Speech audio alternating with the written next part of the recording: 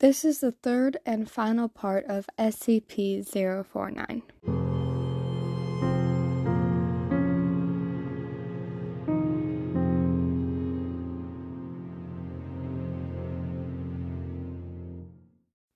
While sitting in his containment room, 049 heard the alarm going on, which was not unusual.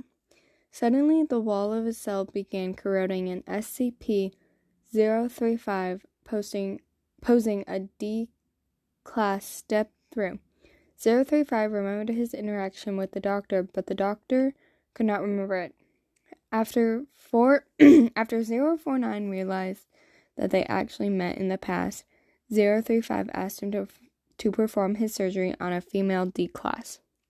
It had been brought along in order for her body to not be affected by its liquid. 049 complied, and after turning the D-class into 035's perfect host, the two SCPs managed to escape the site. On their run, 035 dropped 049 to Marshall Center.